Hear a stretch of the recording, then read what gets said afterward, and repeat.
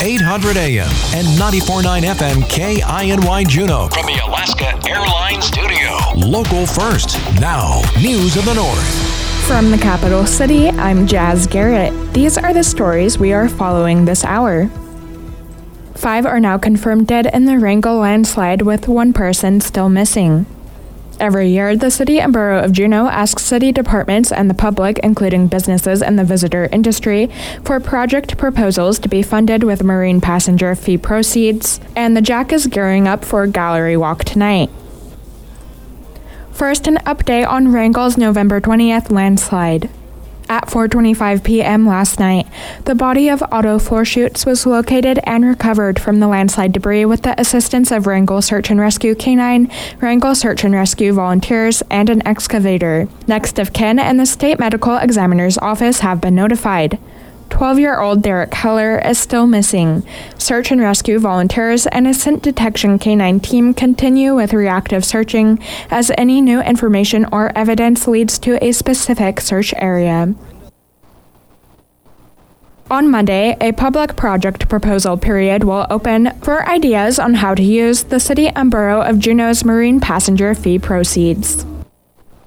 In 1999, Juneau voters passed a proposition that assigned a tax of $5 per cruise ship passenger. Juneau's tourism manager, Alexandra Paris, goes into more detail on what they used the marine passenger fees for. We have used it to do things like build seawalks and make improvements downtown, make improvements to Statter Harbor.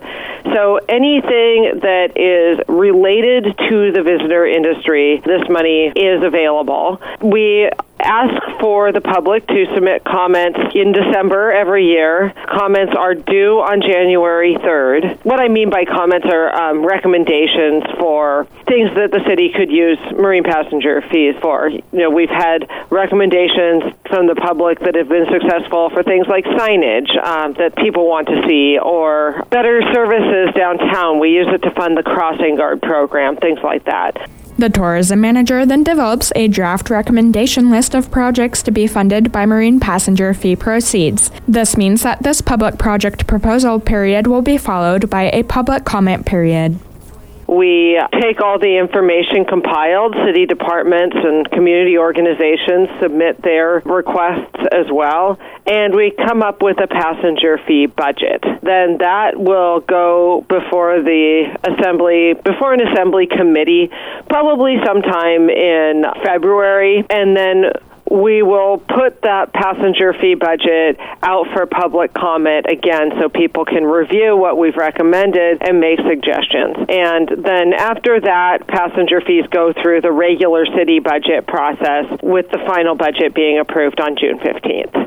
She says that draft recommendation will include improvements to the Seawalk downtown and Marine Park.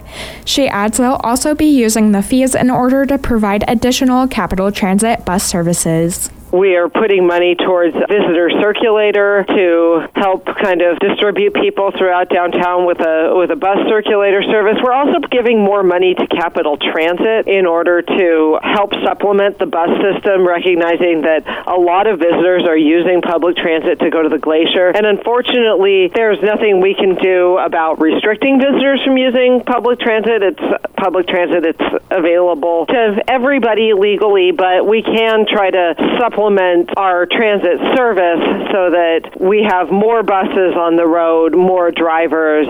Every year, they also fund Best Management Practices Program, Visitor Information Services, Handling Visitor Loads, and the Beautiful Flowers downtown. Here's how to reach out by January 3rd.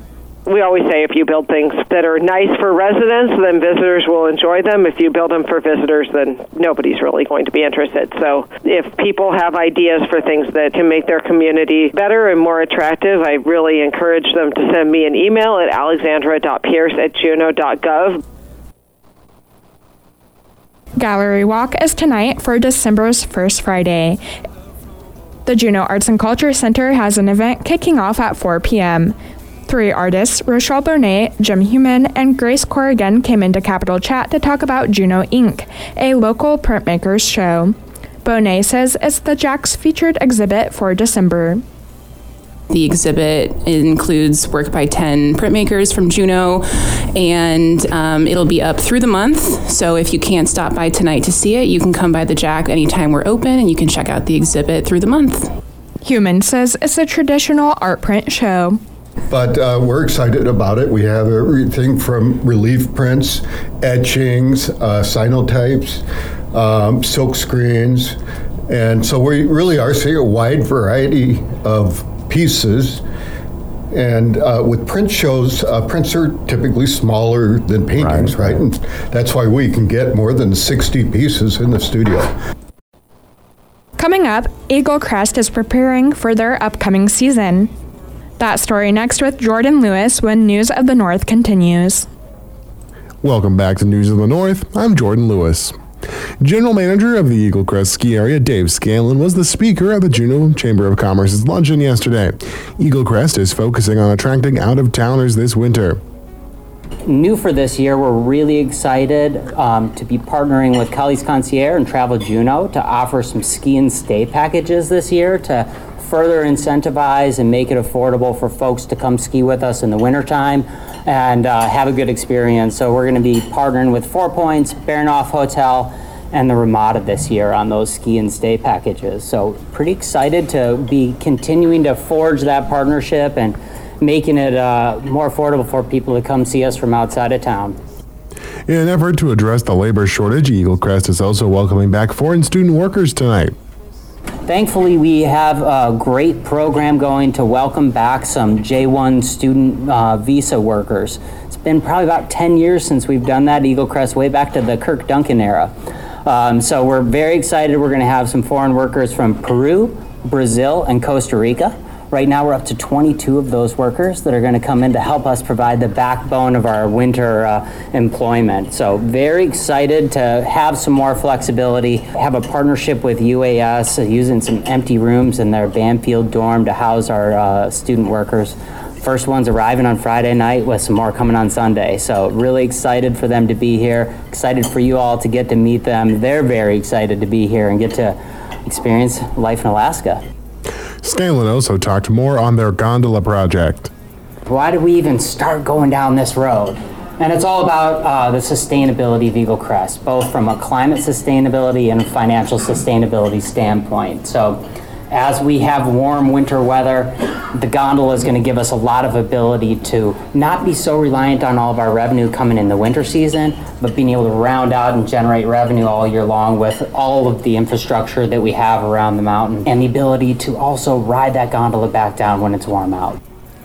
He thanks their partners for the project. So huge thanks to the City Assembly, Mayor Weldon making this possible with the funding for the initial purchase of $2 million, and huge thank you to McHugh and Gold Belt for seeing an opportunity to partner with us and providing $10 million in the development capital. So we couldn't be more thrilled and can't envision a better partner than Gold Belt. They're here for the long haul, just like CPJ. So we see this as just a huge opportunity to collaborate together on so many fronts.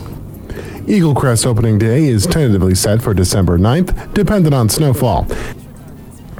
They continue to make snow when they can and watch the forecast closely. And the Juneau Chamber of Commerce joined Action Line earlier this week and talked about their recent move to Vintage Park and preparing for the upcoming legislative session. Executive Director Maggie McMillan and Board Member Ben Brown say they are settling into their new headquarters. We are still missing furniture pieces, but we're almost all whole again. And the new office is gorgeous, and it's set up to fit our staff really well. There's a place for everyone, which is great. We all have our own separate working spaces, which means we can be more productive and work on our goals for our members. And there's ample parking, and of course, it's really kind of a revitalized part of town with the new Surge campus going in out there.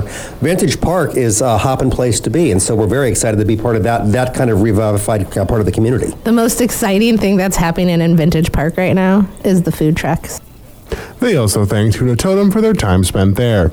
The Chamber will also be hosting its 40th Legislative Welcome Reception in January.